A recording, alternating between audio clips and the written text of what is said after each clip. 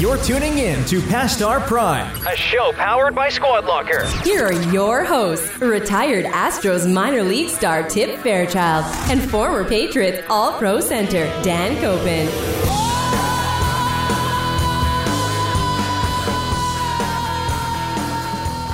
Hello, everybody.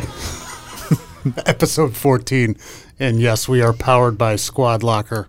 So if you're a youth sports organization, a school, or a business, reach out to us.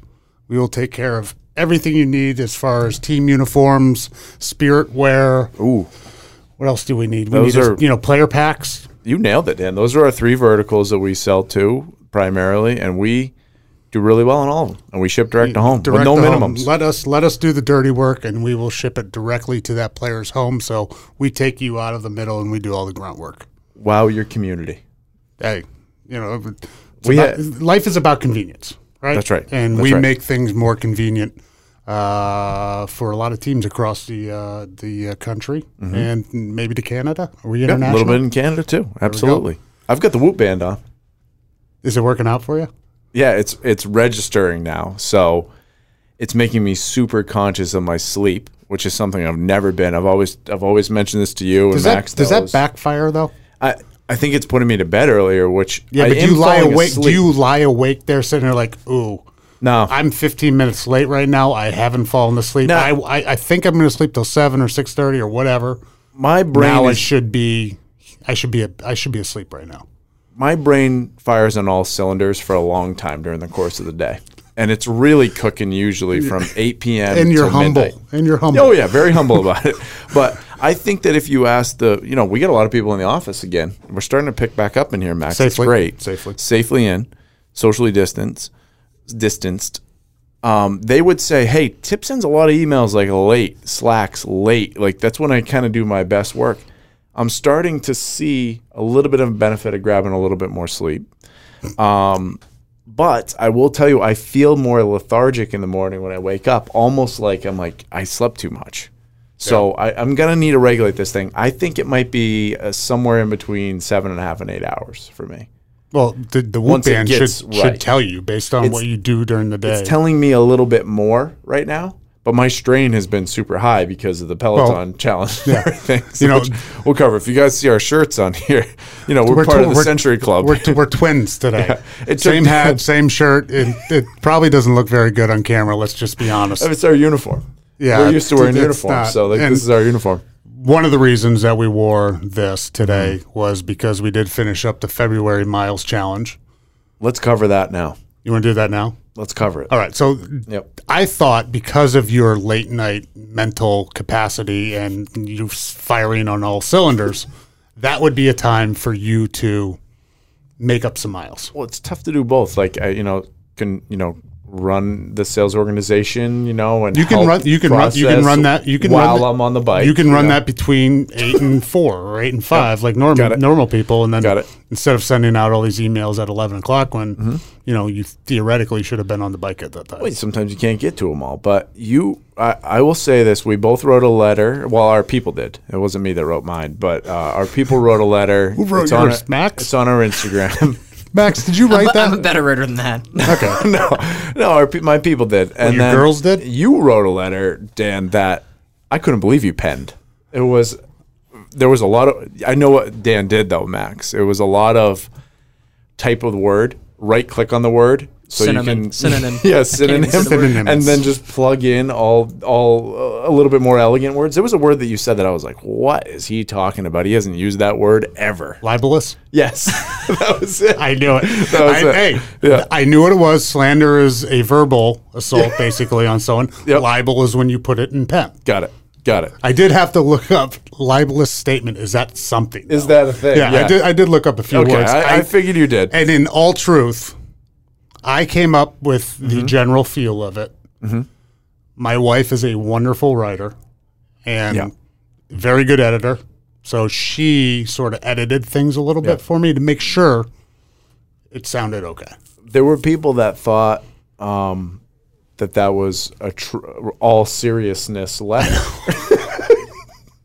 And they actually messaged me like, is there a riff? Like, is there a real riff? I'm like, yeah, there's a real riff. Like, It's content machine. Yeah, That's what we do. Number of people, my wife included, is like, should you be sending this right now, or you should have sent it with the laughing emojis or something like that. And I was just like, if you my wife probably has not been in the locker room scene like we have to know the tonality and what's acceptable, right? Exactly. So this was an acceptable, very acceptable, where you could really go after somebody, and it's free too because they're not going to take it personal. Mm-hmm. I didn't take your or your people's remarks personal. That's right. Although there was some things in there that they hurt. Really they're good jabs. Were untrue. Well, you're right. So you did a lot of rides, tons of miles. Just because what was the bet? That was the bet. And so who made the most amount of miles? I made the bet. What I said this to somebody today. It might have been on camera because we just did do the polar plunge this morning. So we'll talk about that in a second. Yeah, we're going to get to that.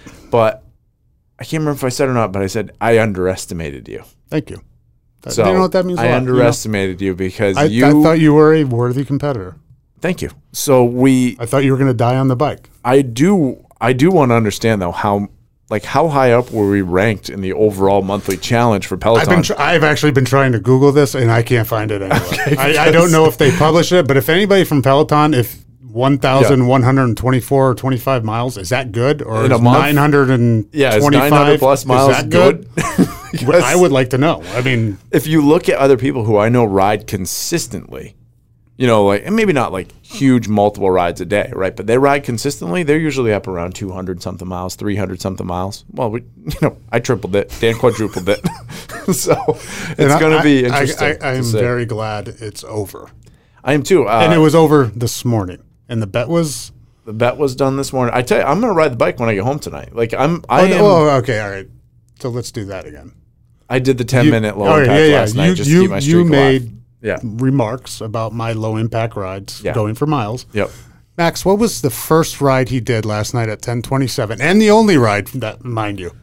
I'm not sure. I'm going to go with the low impact. A 10-minute low impact. Correct. I needed to get a little blood going into the legs. No, you just wanted to keep your streak alive. That's the only thing. Let's not lie. Let's not lie. No, but you could do. You just wanted your 30-day streak going. I could have done a meditation. You could have. But I wanted to make sure I stay on the bike. Stay going. Tonight I will do. We've got an awesome guest coming on the show, and who is a hardcore Tour de France cyclist, cyclist, he's a Peloton professional, like beyond Dan and I, obviously. Yes. No.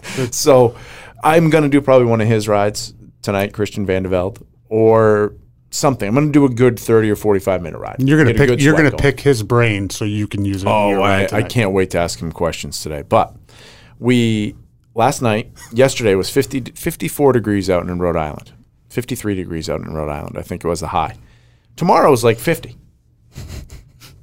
Something happened today where there was a polar vortex that just blew in the middle of the night with 50-mile-an-hour winds and just sat on top of the state until I think about right now. Yeah. And we're recording, it's like 3 o'clock. It looks like it's beautiful out and warming, and there's no wind. No, it's still windy. Still a little bit of wind? Okay, there's a little bit of wind out there. But I said this, and I was looking at a negative aspect initially. Somebody upstairs, they weren't saying, hey, I'm going to rub this in on Tip. It was more somebody up there said, I'm going to challenge this guy.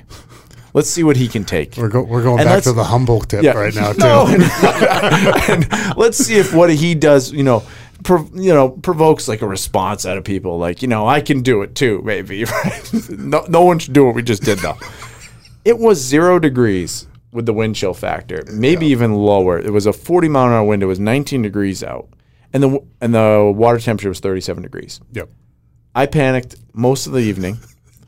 I can't even imagine your mindset last night, because you texted me, and we were actually down there for my daughter's birthday dinner. Mm-hmm.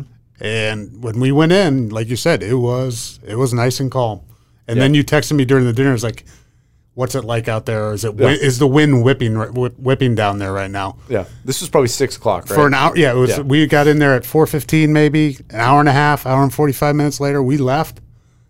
It was freezing, and the wind was whipping. It was no longer nice. And what you heard all night last night with the the storm and the vortex coming through and the wind. Yeah. I can't even imagine what your mental state was like. I could barely sleep, not because of this, because the wind was whipping so hard. The whole house was moving. Not to mention, my kid's trampoline got bent in half and thrown down the street. It was so windy, Max. I've never seen something like it. So I got to fix the trampoline when I get home now. But it was so cold this morning. I've been talking about like jumping in the car when I get to the office or go home and kind of giving that like, and then being like, oh man, it's going to be really cold if I have to like jump in the water. Well, take that and drop it 50 more degrees because we got to the beach today. First of all, we went to you have a place down in Narragansett. We go to Dan's house. And I literally 40 minutes before started to get the feeling of like I was going to pitch in a game that I wasn't prepared for. And you haven't felt that in a while. I haven't felt that in a while, and I know exactly what that feeling is. And it's that feeling when your stomach kind of drops down into your gut, and you're like, I probably got to go to the bathroom before we get out there. So I was so nervous about that part that I was like, okay, fine, we're going to do that. We take care of it. Pre-game dump, we call it in the day, right? In the day, right? Yeah. Get loose, ready to go. You don't need anything else messing with your mental. I will tell you what happened. It put me in game mode. Because the second that happened, did you notice my demeanor changed? No, I did not. Okay. You were pacing through the house nonstop. Until that happened. Oh, no, you came out and you still paced for a little bit more, and then you're like, all right, let's go. But that pace was with conviction. The pace before that was I was worried. The pace after that, I was like, let's go do this. I'm ready to go. Mind over matter. We got a great camera crew down there. Also the producers of the podcast. So windy, they couldn't use the drones. Couldn't put the drone up in the air. Max is going to try to get some B-roll, I think, for the drone, right, Max? So we'll get some images into this into the mix here, so you guys can get a little feel for it on the YouTube, and you know you can hear it on the podcast. What's going through your mind right now? I've never actually experienced even this amount of cold, but I'm made tough. This is nothing. We've been out here for 6 minutes. Your face is red. My hand. I've had the gloves off for a little bit. My hands are frozen. Hey, a bet's a bet. I'm going in. I'm just going to jump in, jump out. But we will be posting a video probably next week too. Oh, yeah. Is that right, Max? Yep. Yeah. So we'll have a kind of a teaser, almost like a music video, that'll be out to show the whole experience. It is live though. We did shoot it live on Instagram, so you can find it at Past Our Prime Show. I wore a bright fluorescent yellow bathing suit, regular size bathing suit, not a Speedo. No, it was regular bathing suit. And it was bright. Short though. It was definitely Short. bright. It was under a few layers though. I was in a lot of layers for a while, and then I tell you though, what happened, Dan, when it was time to go, I said, no, when it's time to go, I'm going. There's no stopping. I am attacking this pond. It's not a pond. This is a giant ocean. But I will tell you, when I first jumped in, I stripped off all the clothes, went straight for took the water, not took the beach, took the water, went after the water hard. I had to jump over a little layer of ice. There was ice forming on the beach that I had to get over so that way I could jump into the active ocean with waves. But it was still, there was not to mention you slush. almost got blown over by the gusts. Oh, the wind was whipping. So you'll see that on the video. But how did you feel, Dan? The sea was angry that day. That's what you said that 10 times, and every time it made a lot of sense. When we pulled up and I opened the door, the car door almost actually blew off. Your car door almost exploded off the vehicle. If there was another car next to me, dead, and we were close enough, there would have been a dent 3 feet into. I'm glad I'm not alone. Into the passenger side of that door. It would have been a crease. You would have creased the vehicle. It almost blew off. We go to the side, the wall. Mm-hmm. The sand is whipping out to the ocean. I'm thinking. I'm actually thinking you might get swept away in this. It was high tide, but it was pulling out to low tide, so the water's moving out. I'm like, if I go in and it like shocks me, they're gonna have to get me quick because this water is taking me out. The waves are crashing, and as they're crashing, it looks like actually icicles are bouncing off the top. Because they were. It was. Yeah. It was not a good scene. I said the feeling I that was I felt. so happy this morning. Yet so cold. I was cold. I took my gloves off for 5 minutes max. 5 minutes. Yeah. My hands were frozen. It was. I can't even imagine. How did it feel? Well, this is what I learned about myself. I put mind over matter, which was huge. I also learned that you can't miss on frostbite or anything like that, right? Like, so my toes were stuck after I got out of that water and like walked up to Dan's car for like 5 minutes, 10 minutes. I'm like, okay, like this is a real thing. Like we got to get some blood in the old feet. So I'm like, I wasn't planning on taking a shower down there. I was planning on like, throwing my sweats back on, going home, taking a shower, and then coming into work. And I was like, Dan, is your hot water on at your house? Because you got to turn it on now. We got to get in here, get this blood rushing. That part was important. The other thing I did, like when I jumped in, because I went all the way under. You did. Went all the way under. You fulfilled the bet. Yep. It wasn't like a dance in the water thing. It was like I jumped in and dove in. It was like Hasselhoff. Yeah. Going in to save Running somebody. out was hilarious because the wind was hitting me 50 miles an hour, and it was like it felt like I had to run 500 yards just to get out of 25 yards of water because it was blowing me back in. But when I jumped actually in, I just told this to Gary, our CEO, who was actually worried about me last night. He's like, what do we need to pay attention to this. The water hit me like it stung me. Like it was like I got stung. My whole body got stung by like a stingray. So it was so cold. It like hit all my pores. Like, right. I haven't been that cold before. That's the way that I'm looking at it. Like I don't know if I've ever been that cold before. You've been in a bunch of cold tubs, right? Do cold tubs get that cold? Yeah, I don't know. I think that you're in an element that's 70 degrees. So like then you're in the cold But you're also not bringing your heart down into it too, right? You're just sitting there with your legs. Right. You're sitting on like most of the time legs and your arms are up on those things. And I've done tons of contrast. I love contrast. Tons of contrast isn't bad. Cold tub, hot tub, cold tub, hot tub. Best thing for your blood flow ever, by the way, if you haven't tried that. You get so hot, you get into the cold and it takes a minute for the cold to sink in, so it's sort of gradual. And you kind of work. I actually watched a video last night. You're going to die. I wasn't even going to tell you this. But I watched some videos about how to not feel the cold when you're jumping into cold water. Like I watched them. I studied last night. And it usually takes, they say it doesn't just take a day to figure it out, but you can build a skill over 15 days. Like, so people that take cold tubs, like if you jump in the cold tub for 15 straight days, by day 15, you're getting in there and like your body calms down in like 2 seconds, as opposed to when you're in there the first day. It takes like 30 seconds. Like you're like out of breath. You're in panic mode. Your body is fighting it off. Right.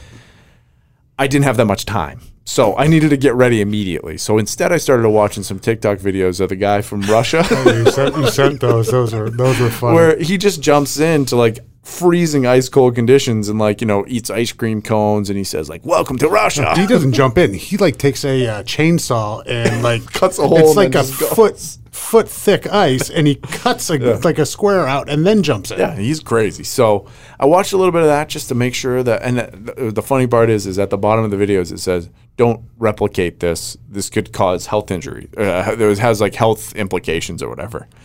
So I'm like, okay, maybe something could happen tomorrow. And then Max scared me 10 minutes before I jumped in. He goes, we should probably actually put a contingency plan in place just in case we need, everything. Good thinking. Yeah, good plan. Just try to look out for him. Okay. What the contingency plan is 911. That's the plan. That was the plan, but it was also like maybe if Dan does see me sweeping out to sea, maybe he would come maybe save me, So I felt like these guys had my back. You had bright enough trunks on. We weren't going to lose you. That's why I wore those, so that way we could see my body from a distance. Now you can burn them. Yeah, those are. Well, no, I use those on the bike. Those are my bike shorts. I love the 9 a.m. text. Everybody, keep your composure. Yes, I sent that. Everybody keep your composure. We need to stay calm. That was after I went to the bathroom. So after that, we felt good to go. So, hey, you know what? Bet's a bet. Paid in full. Bet's been paid in full. I look forward to the next challenge. I don't know what it's going to be. It might be bow and arrows. We got to figure something. It might be the archery range. We got an archery range next to us here at Squad Locker, and that could have something to do with that. I think it should be something working out too, though, because you and I, a lot of people said this too. People were working out. People were liking to watch they liked watching the Peloton challenge. They liked watching us ride miles and get after it. And it's a perfect time of year because beach season's coming up. Yep. You and I shredded off some weight. Well, and it's a weird weight too because I didn't lose a ton of pounds, but I lost a lot of that excess kind of crap up here, and my legs are bigger and stronger. And I think that you're the same. I agree. I'm going to say it in a more humble way, though. No. I took a video of you golfing the other day, and I was like, "Whoa, wait a minute!" And you said, "Wow, I look great in that video." End of January, I would say I was not at my ideal weight, right? Yes. So I would agree with. I sent a picture to you from a podcast. What do they say? 21 days, 18 days, 23 days is something to either start a habit or break a habit. Is that it? I think it's something around there. So I think doing a challenge or whatever, if you want to get back out and, shed some weight or, work out some more, start a challenge with somebody. Because it's honestly, a great idea. Now I'm looking forward to going back to the bike and actually just enjoying it and not worrying about the miles. Putting a good sweat in, right? And or even now lifting up a weight, because I didn't lift up a weight. I was so concerned about getting miles. So I did a lot of arms the last few days just to try to pump them up for the because you knew event. You were going in. Yeah, I appreciate that. You're right, Dan. There is this competitive aspect of athletes, and there's a lot of different athletes that are out there that you want to go do stuff like this, whether it's a weight loss challenge or just a miles thing or whatever. I can't wait to do another one with you. No, because it's a battle, and it's when you get a couple determined people, it's for real. Yeah, we rode 2,000 plus miles on the bike. We rode to Texas. Yeah, right around there. Definitely Florida, right? Yeah, we rode a long way. Florida and back, probably. Florida and back. Yeah, absolutely. Right, I like it. So, good for us. Another challenge coming up. Hey, athletes are, they got that thing mentally to switch or, you have another gear. Maybe wired differently or something like that. But when you're done playing that sport, that need goes the away. So that's a good outlet. You need the outlets. That's why we said that, I think, in one of the first couple episodes. Is we like to play golf. You like to find the things that keep the gas on. It's stupid shit too. Oh yeah, this is stupid. Yeah, but it was fun. I wouldn't mind having a hot dog eating contest with you. Can we do that instead? That's the complete opposite of what we just did, but we can. I know. I think we should. One of my biggest fears is choking. I think that's you know what? Field of Dreams. Girl falls off the bleachers with the hot dog choking. What do they say? It's been rolled over like a army full of bulldozers or whatever. The guy James Earl Jones does the speech in front of the stands after. Yes. That's a great part of the movie. I love that part. It's a great movie in general. It's a good movie. Dyersville, Iowa. Field of Dreams. Yes. So. Big news happened while we were on last week's podcast. The Tiger Woods news came out, which was crazy for the golf world. I mean, you got everybody wearing red and black this weekend. Nope. So that was a huge thing that if we caught that real time, we would have talked about it last week, but it feels like it's been a long time now. I think that's a fail from the producer.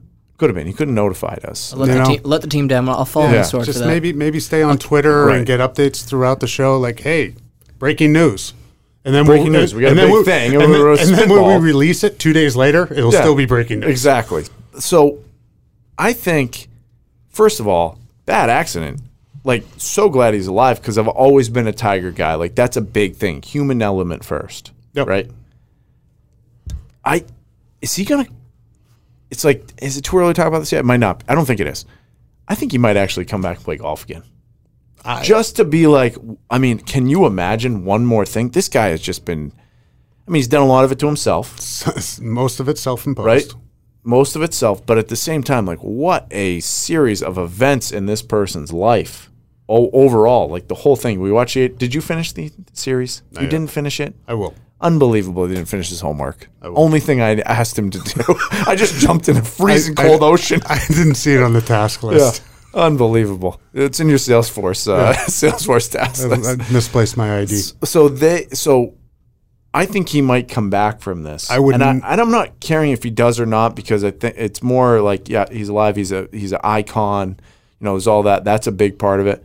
I think he might just try to do it because he's that type of person where he's I'm going to try to do it. We just talked about athletes and having different chips. He's wired differently. Totally wired differently. He has another gear. He's rebuilt his swing 3 or 4 times. Yeah. Oh, he's come back from monster injuries. Accepts monster the challenges inner demons. Wants to conquer them. So I absolutely think he will come back and try and play. I hope it's sooner than later. But then, Tiger's one of those guys, too. He's very polarizing from what he did in the past. Yes. But it shows how forgiving people are. Yes. If you just come out and say, hey, I was wrong, I'm sorry, people are going to forgive you over time. And he, the fans that follow him, his popularity Maybe it wasn't so great at one time because of that, but he has completely changed his ramped life, up huge the last 5 years. Life around, and Yeah. to come back and win the Masters 2 years ago. Wild. It was, just a great story of a guy turning his life around. So I wouldn't even probably talk about this if he's put out statements now, saying, hey, it was really like nice to see everybody wearing the black and red, and he's gonna he's not necessarily rehabbing yet, right? But he's working through his injuries and everything, so we can talk about it now. There was a while that it was life or death. Yeah.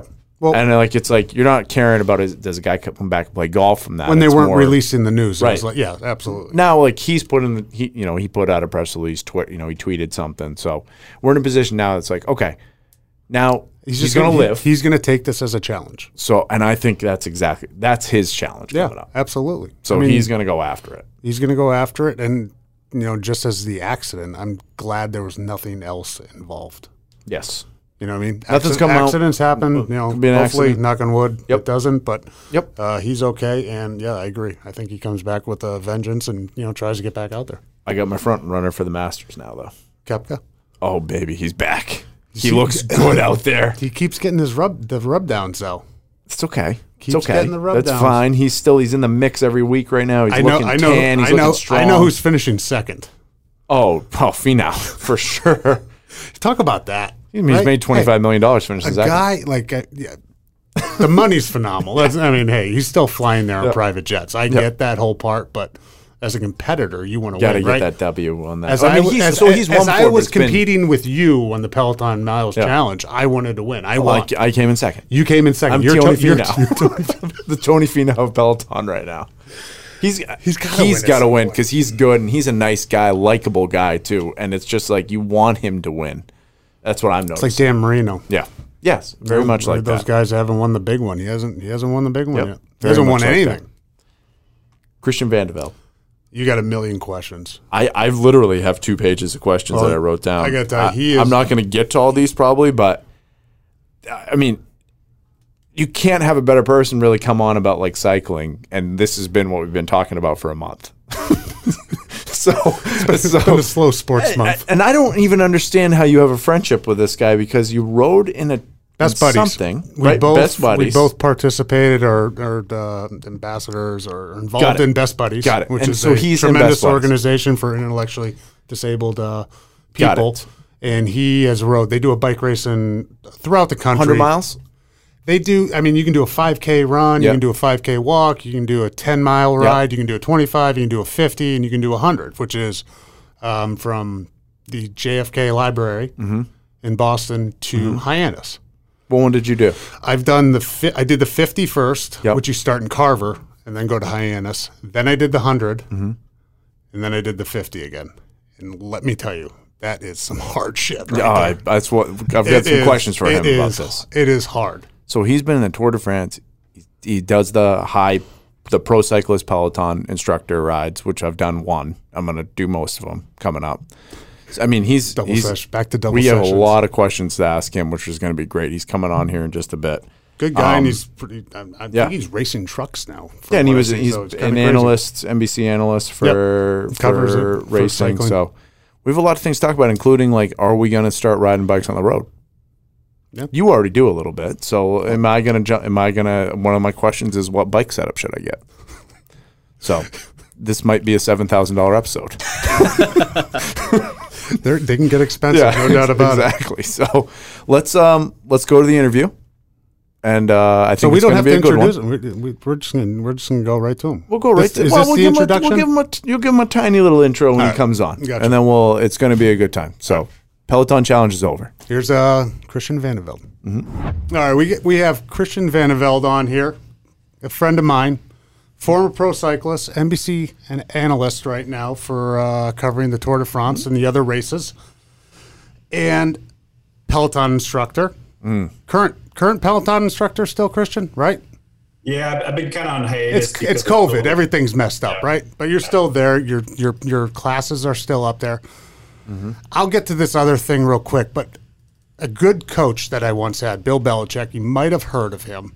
Maybe. Always told us throughout the season, if somebody asks you to do something, you don't have to say yes. So when this meathead over here decides to go on Cameo.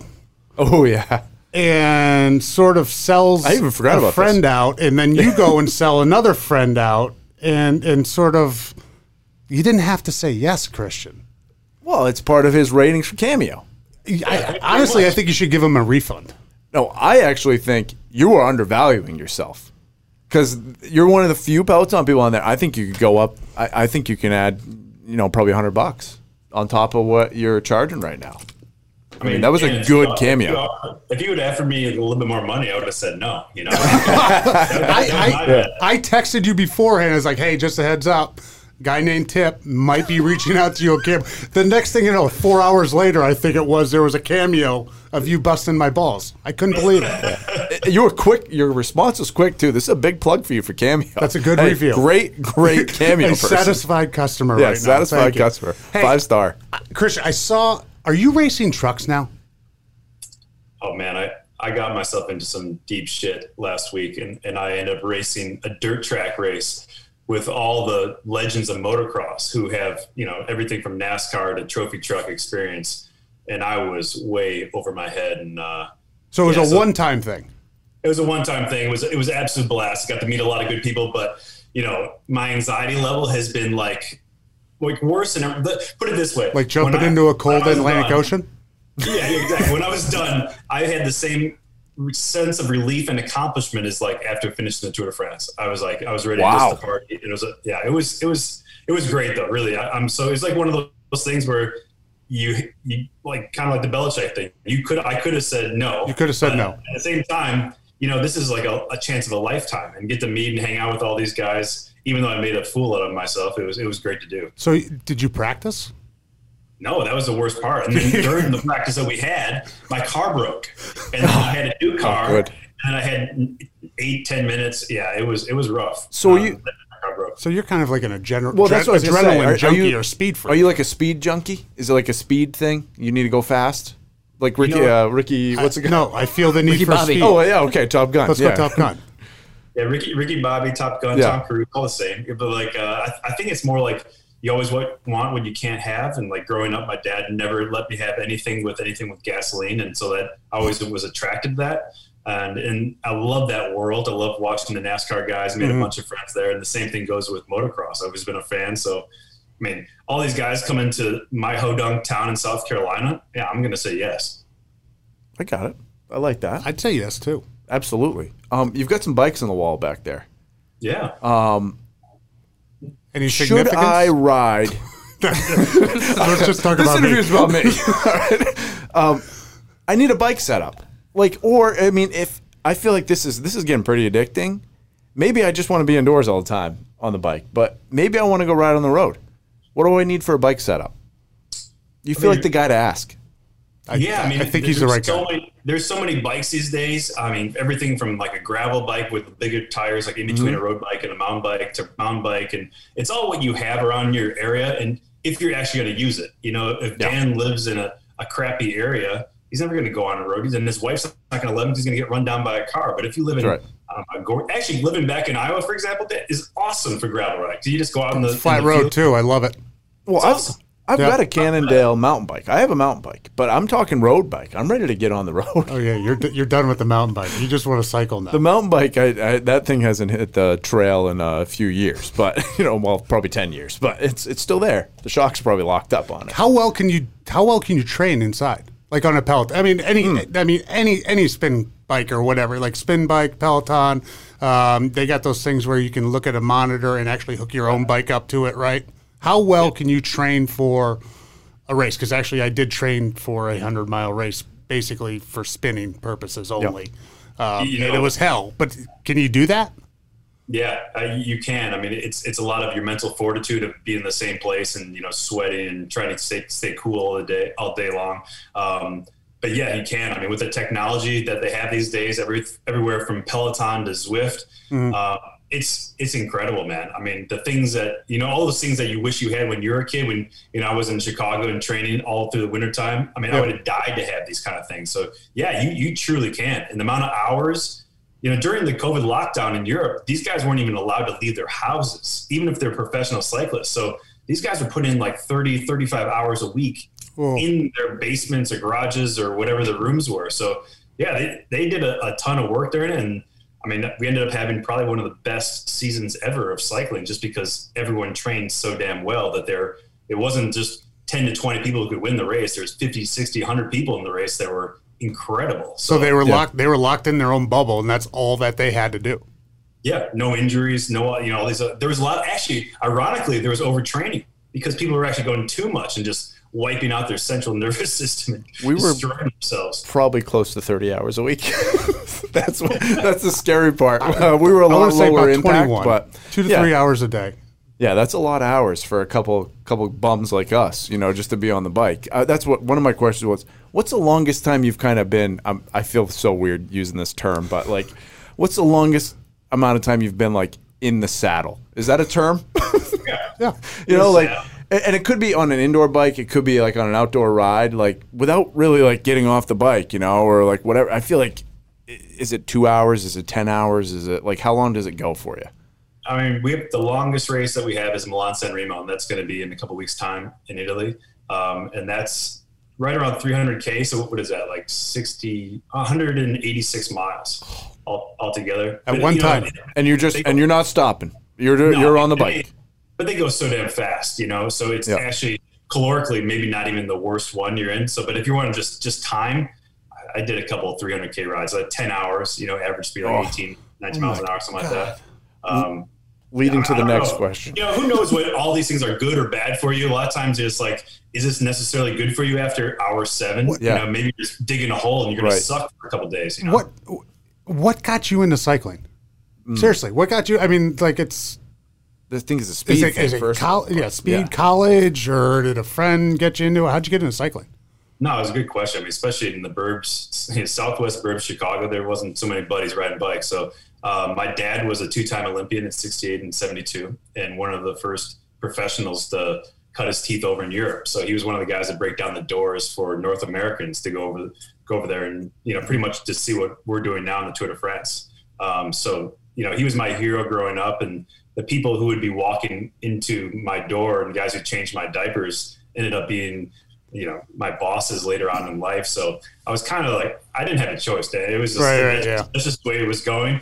And that's really all I wanted to do, and as a kid, you think you could do anything, which is a blessing and a curse as well. So, so I was thinking, well, shit, if my dad could do this, it can't be that hard. Right. So, right. Did he end up coaching you? He got me as far as he could, but most of the coaching, I would say, would be more mental than anything that actually like, hey, do 5 times this or whatever. It was more just, the simple things that you always want to teach your kids. It's like everyone puts their pants on the same, be calm, confident, all those kind of things that I'm sure you're going to say the same thing to your kids. Hopefully. I'm a good dad. Does a cyclist he's a good dad. Is it just riding the bike, or is there a lot of weight training too, or anything? Or, I mean, there's got to be a lot of flexibility maybe included. Like, what's a normal workout like other than the bike? Is it like a traditional athlete, like a football player, a baseball player? Is that how it works, or is it different? Yeah. First of all, I'm so happy, first and foremost, that I'm not a cyclist anymore. I mean, the level has just gone, just like in every sport, right? It has gone just apocalyptic. Mm-hmm. The amount of hours, what they're doing above and beyond what you're alluding to. I did a decent amount of time in the weight room from right around October until January, February, more or less.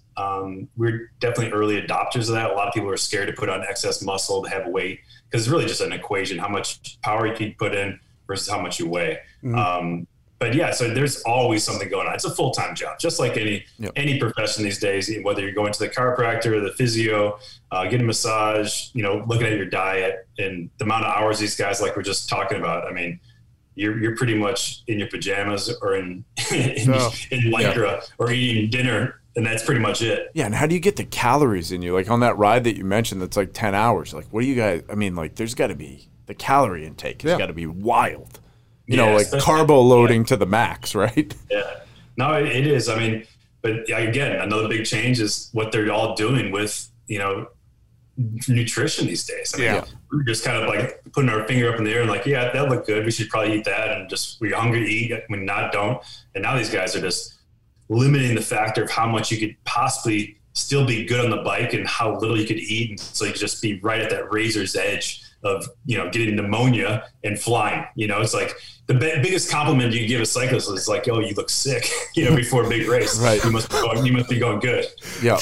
Yeah. It's lighter, better on the bike probably, but your muscles still work. I don't know. It's good. Right. It's crazy how you're right. People are getting bigger now. The science, the nutrition that goes into it, the athletes are just completely different from when I played. And, that was probably 7 years ago. So not that long ago, right? Yeah, it wasn't that long ago. Would you consider cycling an individual sport or a team sport? It's definitely. Or is it both? I would say that's a great question. It is both. You have to do all your own. You're responsible for yourself, but at the same time, when you're in the bus, which is the same thing as being in the locker room, it's definitely a team sport. And everyone has an objective throughout the day, whether it's lowest on the totem pole. You're trying to keep somebody safe and out of the wind and get him bottles and food whenever he needs it, to the guy who's got to, make the results at the end of the day, who has the true pressure on him. And everyone has pressure on him, but it's just in different ways. So especially in the Tour de France. And I think that's what most Americans are thinking about when they're thinking about cycling is the Tour. And without a good team, good luck trying to win that. I mean, you could be amazing. You could maybe get a top 5, top 10, but winning the race, it takes a lot from the entire team. How many people are on that team out there like that actually? So if it is a Tour de France, are there 6 people, 2 people, 5 people? Like, what's a team consist of? 8 now. So 8. It used to be 9, and I think even at one point in time it was 10. But it really is. We don't have a salary cap, so they try to make it a little bit better because some of these teams were just so dominant that you would have 9 guys and. You could have had 2 winning teams within those 9 guys. So they're trying to bring it down. And that's the reason they brought it down. But 8 guys and then staff, I don't know, 20 to 30 staff. Yeah, that's the other part I was going to ask. Like, what's the expanded team look like? Guys on the truck, like mechanics, I guess, right? No, and nutritionists probably, and trainers. Like, so it's about 20 or 30 more people on top of that. When you're going to get done. Everywhere from the directors who are driving the cars behind, barking orders or trying to guide you through the race and telling you there's a corner or a crash coming up, or to mechanics, like you're saying, bus drivers, truck drivers, chefs. I mean, it's all encompassing now. When we had one of the first chefs on U.S. Postal with Lance back in '99, and it's hard to think again. Dan, you're saying like 20. It's only been 20 some years, but back then.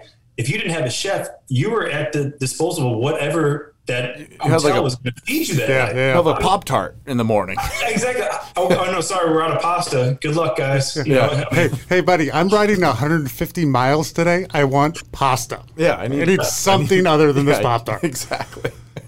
One banana isn't going to cut it. I might need a little bit more. A continental breakfast. The Frosted Flakes and the milk. Hey, where you do the lever and all that stuff. Those are good. Those are good. You never trust that milk. I'm just saying. No, I agree. I started spinning after I got done. It actually has gotten popular within a lot of professional athletes now, especially during the pandemic, it's a phenomenal way to work out. And I'm not shitting you. I did the 50 at the Best Buddies with you guys at one time, and I did the 100 the next year, and I was at the start line with you and George Hincapie. And then you guys left and you were gone. And you guys probably didn't even break a sweat. That was one of the hardest things I've ever done physically. And I'm not even shitting. I was cramping at like 50 miles and I was only halfway through. How many times do you have to go to the bathroom? Oh, I don't even. No, because you're sweating. You're so dehydrated at the end of it. I don't even. I got to the finish line. They're showered. They're done. They're sitting there having beers. Like they didn't even. I came off the bike like I was dead. First of all, I didn't even uncleat my. I forgot that I was cleated in. And I tried to get off, and I just fell to the left. And my wife was there, and my buddy, and whatever, looking at me, and I just looked like a complete idiot falling off the bike, still clipped into the bike. But the next year, I ran the 50. I did the 50 again. You guys did the 100. Probably 20 miles into it, you guys come flying by. The peloton of the professional riders come flying by. We get to the rest stop. You guys pull over. Me and my buddy Paul, we sort of hook on to you guys. 2 things on this. One, my cleat was loose, so I couldn't clip. I couldn't clip into my pedal. George Hincapie actually pushed me for 3 miles after he's like 50 miles into it, and he wasn't even breaking a sweat. Hey. I don't understand how you could possibly do that without even there's no effort with you guys. How do you ride the bike so efficiently and not get tired? Yeah. I honestly, I think it's just muscle memory, right? You think of like for example, for myself, when I would go and do that touch football game with you guys, I felt like such a fish out of water. The last time I'd done any kind of ball sport, whether it's anything, even just to whip Tip loves ball sports. Yeah, it's my favorite kind of sport. So, it'd be like me trying to do free throws or just catch a football. So my anxiety. The worst part of that whole entire experience ever was making eye contact with Tom Brady and knowing that he was going to pass it to me, and I was like, "Oh no!" He doesn't let up in that game either. He's intense. He kind of tries to whiz it at you, and it's like, dude, I don't catch balls for a living. Don't do this. Make me look good. It's kind of messed up. But to us, it's just, you think about how many tens of thousands, hundreds of thousands of miles we've done since we were teenagers all the way to now. And then you don't even have to think about it. I could be on the couch for a week and a half and I could still beat most people up pretty bad. But yeah. But it's the same thing with any kind of thing where you just have that muscle memory where you just jump on the bike and you feel one with it. And so doing 100 miles, especially when we go into high end sport where it's pretty flat for the most part. And, technically I could go around the draft and be in the peloton and not have to put out as much energy as you as well. Just I'm comfortable sitting, a millimeter off the back of your tire and get in that draft. So there's all this nuance that you don't even see that makes up for so much. And and someone like George, for example, or myself or one another ex-pro going pushing you, it's okay. It's not easy for him, but at the same time, he could have done it for a while if he wanted to. It kind of looked kind of easy. His VO2 might have been exploding. Well, that's what's coming. I was going to ask. The other thing, the team sport, you're getting in the back of the peloton and you're losing with the draft.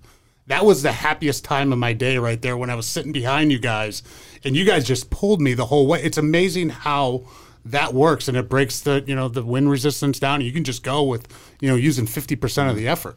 Yeah. And there's times even in the tour, when the bunch is so compact and you have 180 guys going up your grandma could go and sit at the back. It's not that hard. Crazy. It's just like you go through a corner at your back and then you have a big whiplash effect and then you're screwed. So there's all those kind of things that when you learn that, Dan, you could easily do the 100 mile every year. You just got to pick a good group that's, just right at your level. That's not going to push too hard. Yep. So just pick more than one person. That's probably not going to work. Well, that's a good start. Yeah. There you go. My spinning background. So I did spin hard going back into spring training in 2007, and that's when I tore my elbow in half. So I'm wondering if that is something. Should have done something. Haven't spun since. Now I'm back into it. Dan got me back into it. I love it. I did your ride about a week ago, a VO2 ride, 45-minute, 3 minutes in category F or whatever you want to call it, the fifth thing, and you're like, hey, if somebody had a gun to your head for 15 minutes, this is as fast as you can go. 3 minutes on, 3 minutes off, 3 times. Personal record, pat on the back. Congrats, right? You should be hitting that. My lungs still doesn't feel quite right. There's a rib that's a little bit out of place. I texted Dan, I'm like, my lungs feel bigger, and something happened. Is that normal? Is that VO2 ride? That's got to be a simple training thing that you guys do, but that worked. I don't think it's it doesn't sound simple. No, but the third 3-minute thing, I felt so much better and so much stronger. Yeah. Maybe it was just listening to you talk through it, but I felt great on the third one.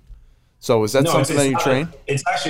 It's not a simple thing, and especially to bring those kind of things into Peloton. I'm always kind of like, oh man, maybe this is a little bit too much. No, but I love hearing that people are giving it a shot, and then you learn so much, within 45 minutes, what took me a couple of years to learn, especially when we didn't have these kind of Zoom calls or a Peloton thing to do. So, and that's exactly what it's doing. It's, your lungs are a muscle too, right? So you're opening up all these capillaries that why have you never had to go that deep? Think about how hard you'd have to sprint down. Think about that. I had to jog out to the mound, and that was it. You had to jog in the Atlantic Ocean today. Yeah, I did. That was a slow jog, and then you got to just jump over the line if you're superstitious. That's all. I didn't have you could walk too. You I didn't have to take the lungs. I didn't have to take the lungs expanded. That wasn't something that had to happen.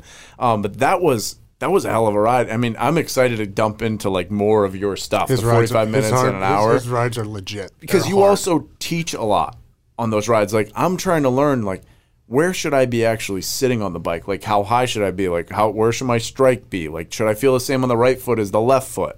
I'm getting technical right now. Look at you. Like, all these things are important. You were doing a lot of that, though, in that ride. So that 45 minutes, I was like, oh, I feel just better about how good of a cyclist I am now, even though I'm not good yet, but I felt better about myself. That's good. So you're a good teacher in those rides. Just wanted to tell you that. To be honest with you, when I first started doing this, but this is already back in 2014, so Peloton was nothing back then. Mm-hmm. I felt like the biggest sellout ever doing I was a professional the year before, and now I'm doing spin classes, and I was like, oh my God, all I could think of was my buddies were the only ones watching me. It was like George Hincapie and all these other guys watching. And, but then now, fast forward to now, or even last couple of years, it's been so cool to hear like that Dan trained on this Peloton bike and got ready for the Best Buddies ride. And then you're doing a VO2 ride and thinking about all this crazy things that you never in a million years thought you'd ever be talking about. And then hearing a lot of people going from what you just brought up before is like, I'm going to go and get a road bike now. I mean, that just blows my mind. So having that conversion of people actually going and trying something complete outside the comfort zone is really gratifying. That's cool. Yeah. Oh, that's very cool. Well, I'm hoping this conversation doesn't cost me $7 or $8 today. It might cost you $7 or $8. It might. We know how good physically you have to be to compete in your sport. What about the mental side? I mean, you guys are flying down mountains. You're probably an inch away from a tire. Just like the mental strain that you have after 150 miles or whatever, competing like that, you're a second away from a wreck probably. Oh, the way for 5 hours or whatever the fans it is. Lean over the side. Are you just mentally drained too after the race? Yeah, that's a great question because there's so much auxiliary sound at all times. There's never at the tour. There's never not somebody on the side of the road. Everywhere from for some reason always the moms are on the side of the road and they'll have their buggy in front of them with their kid on the road, and they don't appreciate how fast we're coming down the road. And so there's just dogs and like the wheels out there, like the big Bob's double stroller. Throwing beer? Chucking beers at you? Throwing beer, whatever. I mean, the air horns in your face, all these kind of things. So there's so much other things that are always going on, and you're just trying to stay upright at all times that, someone will drop a fork at dinner, and you just, you're always jumpy. But, the crashes are a massive thing. But I think in all sports, the margins are getting so small that the mental side is really becoming massive. Where it really wasn't as big of a thing that you naturally just had that killer instinct when you're a kid and just you came along with it as a professional. Now, there's always a little bit of self-doubt in everybody, especially in an individual sport. Even though you do have that team aspect to it, you're out there by yourself, training all the time. It's easy for those small doubts and to get into your head or onto your shoulders. So a mental side is absolutely massive these days. Is there something different? Is there something different you do for training for that? Or is it just getting out there and just going? A lot of it just getting, having great support structure around you. I was lucky to have my dad when I was younger. My wife was amazing, especially living for us I lived for 16 years in Spain. So you don't have those connections that are easy to walk down the street and have coffee with mom, so those kind of things were probably the most difficult. And honestly, I was, like I said, I was lucky enough to be pro for 16 years over there, but if I was home, maybe it would have been longer, I don't know, maybe it would be short. I really don't know. But I will say that the mental side, especially for Americans coming from the States and going over there and trying to live in France or Belgium or Holland and racing and you got manure in your face and crashing and your season's over in the first race. Those are the things that it's really been hard a lot of times. You have this amazing talent that you have who lives in Colorado and his training is incredible. Then you bring him over to Spain and he absolutely hates it and he washes out in 18 months, so it's a big one. And that's, you think of Lance, he's probably the baddest motherfucker ever mentally, and you think of those are the kind of guys who flourish. Yep, absolutely. You've got a guitar back there too. Is there other habits? I was going to ask you other sports. Like, if you picked up, you mentioned it a little bit, like it's weird to go play football, but is there another competitive outlet that you like? We talk about this a lot with people where, for me, I was a baseball player. Like, I love to go compete playing golf now because that's like my outlet, right? Cycling was yours. So, like, it's probably, you may like to go compete on the Peloton, but it probably feels like work. Right. Like, what is it now? Like, what is it now that you go do? He doesn't compete with anybody on the Peloton. He kicks everybody's ass. I know. It's not even a competition. I was going to actually ask him if he can finish first in some of those rides. No, I can't. There's some people that are animals on there. I did a ride 750 output the other day. Somebody was 1,500. I'm like, there's no possible way I had another ounce left in me. And there's no possibility at 1,500 or else they'd be world champions. So some of the bikes are sometimes, they have a feel-good factor in there. Nice. So you got to tweak that thing in that's underneath that little capsule. That's what I was showing you. All right. Back to the thing. What, that's an important question. That's a personal. That's a good question, Tip. Thank you. Yeah, thank you for the good question thing. What other sports? I'm the same. I love playing golf. I grew up all around golf courses, and I caddied. I even carried the scoreboard at the Western Open when I was a kid. So, nice. I love golf, and I try to get out as much as I can. And ironically, I lived on 2 golf courses when I was professional. I never played because I was just always wiped out, and I just couldn't be asked to go out there. Ain't that a bitch? Yeah, that's it's tough. Like you're right there, and I swear to God, when I played, I never played golf because I didn't want to do anything. Yep. Oh God, that's so golf's the thing. Okay, so that's good. We got another golfer. Well, now we got Woodhead. Yeah, and so we got a perfect foursome together. That sounds like a plan. I like that. The numbers that you put out, and I've done a lot of your rides. Are you lying? This is a huge output for Dan and I. Honestly, I'm probably, I don't even know where I am. I'm well below what you say. You're at a number where I don't even think it's physically possible to get to and do it for that long. Do you lie on what numbers you're... Right? The output, whatever. No, the output, yeah. He says, you should be about like 400 right now or something like that. It's like, wait, I haven't touched 400 and... Yeah, what ever. am I? I'm standing up on 90 persistence and I'll maybe touch it? Yeah. Do you ever fib on your numbers? No, I don't. Fantastic. I really don't. And a lot of times I have to remind myself that, hey, I'm supposed to be coaching here. This is not a workout for myself. You got to chill out. And I've always felt that whenever I do something, I can't just mail it in front of you guys, that I have to physically do the workout with you. And I feel like I'm being, just not real if I'm not doing the workout. I'm not trying hard as well. So it's a fine line though, because at the same time, like sometimes I can't think. Right. If I'm going hard and try to speak, and I'm breathing so hard, I'm breathing hard on the microphone. And you don't want to talk at that point. You just no, exactly. You're right. You have to remind yourself. I need to keep on giving you guys feedback, and when the interval's supposed to end, things like that. You have to talk. I go for it. But Dan, my numbers from when I was a pro to now, like I don't even understand how that was possible. First of all, I was 15 pounds lighter, and my numbers were 25% higher. So the equation is going in the wrong way. Let's put it that way. Well, you don't. I mean, I was 50 pounds heavier when I played, and my numbers still go down. We when I'm on that, like the VO2 ride though, if I'm looking at 7 or 90 cadence and it's like 60 resistance, I feel like I am putting it out there, and I'm wondering, like, does that feel like a stroll in the park for you? 60 resistance. Are you at like 80 on that, or like in the seat? Are you going for it with like heavy numbers? Because it feels heavy to me. I'm assuming it doesn't feel as heavy to you. No, I mean, if I put it into context of what the guys could do right now if you're riding the tour, I mean, those guys could go like 500 watts like that over and over and over. Oh my God, that's sickening. For that amount of time. And they look like, a 17-year-old, they weigh 150 pounds. And that it is mind blowing, but their engines are so tuned. My buddy used to say, it's a great way to analogy is like, we're like an F1 car. We can do one thing incredibly well, but you take an F1 car and you put it off the road, thing's going to break. Right. So it's like that one thing is just, just completely fine tuned for being as fast as you possibly can, the lightest weight. And, we got some guys like George, for example, that, George is 6'3", George Hincapie. Mm-hmm. So he did more of the classics ride. So he was a big guy, but even he got down to a lighter weight for the Tour de France, and he got up a little bit higher in the springtime for the classics to have a little bit more resistance. But there's all shapes and sizes in the Tour de France and in cycling in general. I'll tell you what, I mean, you'll like this too. What Christian does, a lot of his rides, besides the VO2,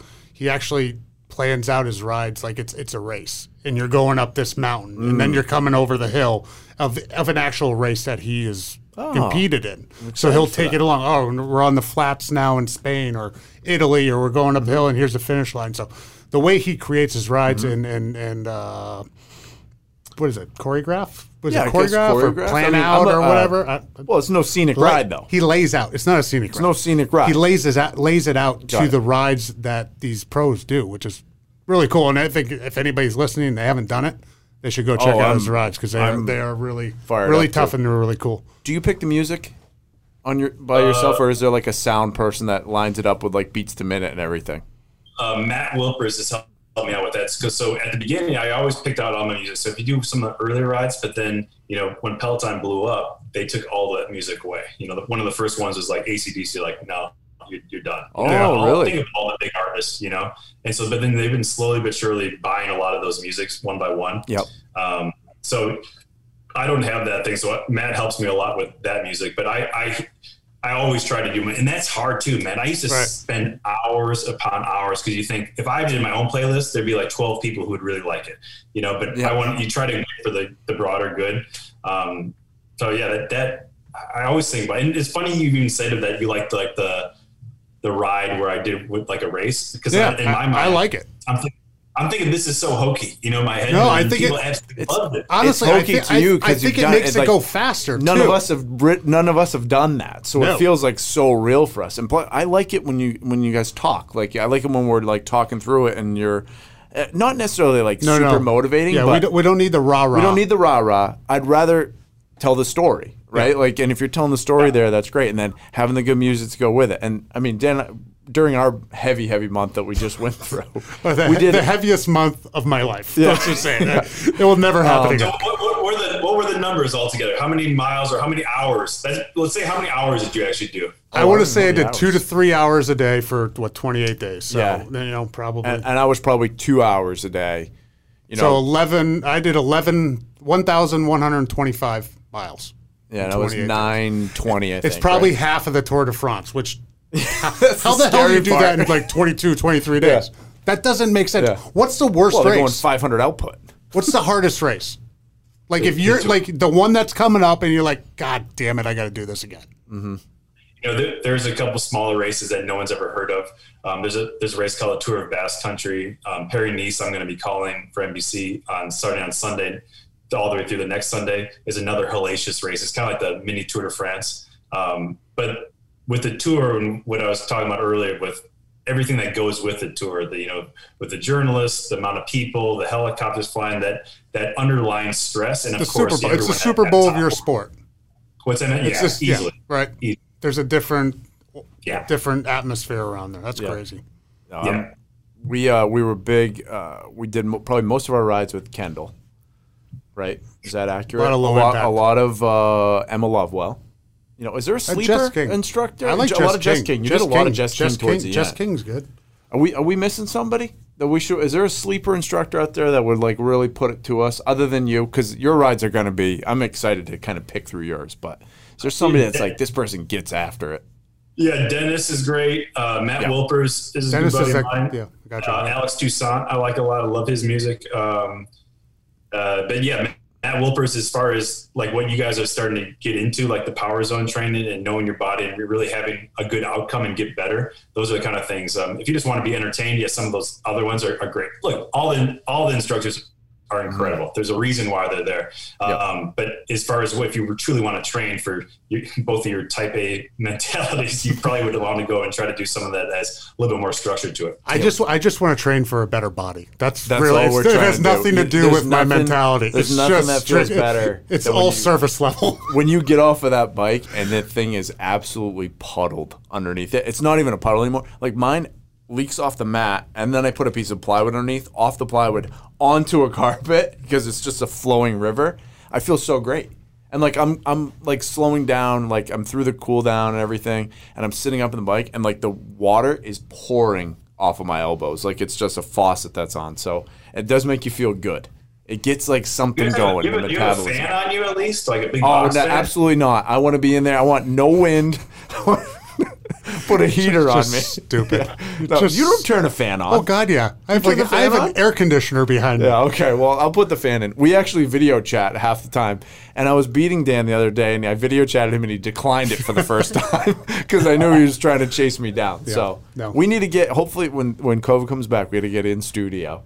Yeah, come up. We'll play some golf. We'll play golf, and then we come to you and we do in studio with you, front row. Actually, let's have him take us on a bike ride and just like leave us in the middle of the mountains and try and get out of there. That sounds terrible. Actually, I hate that. Do you drink Gatorade on the course?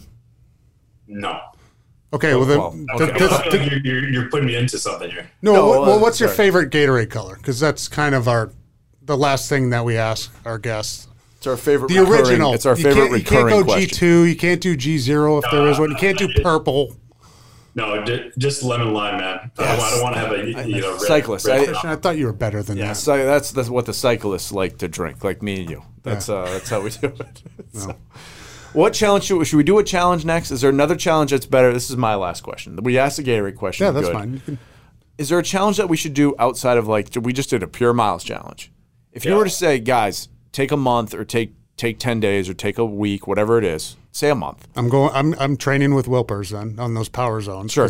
Well, what's a good bet? Is it doing is it trying to hit an output number? Is it trying to do a power zone training thing? What do you think? What's a good bet for us?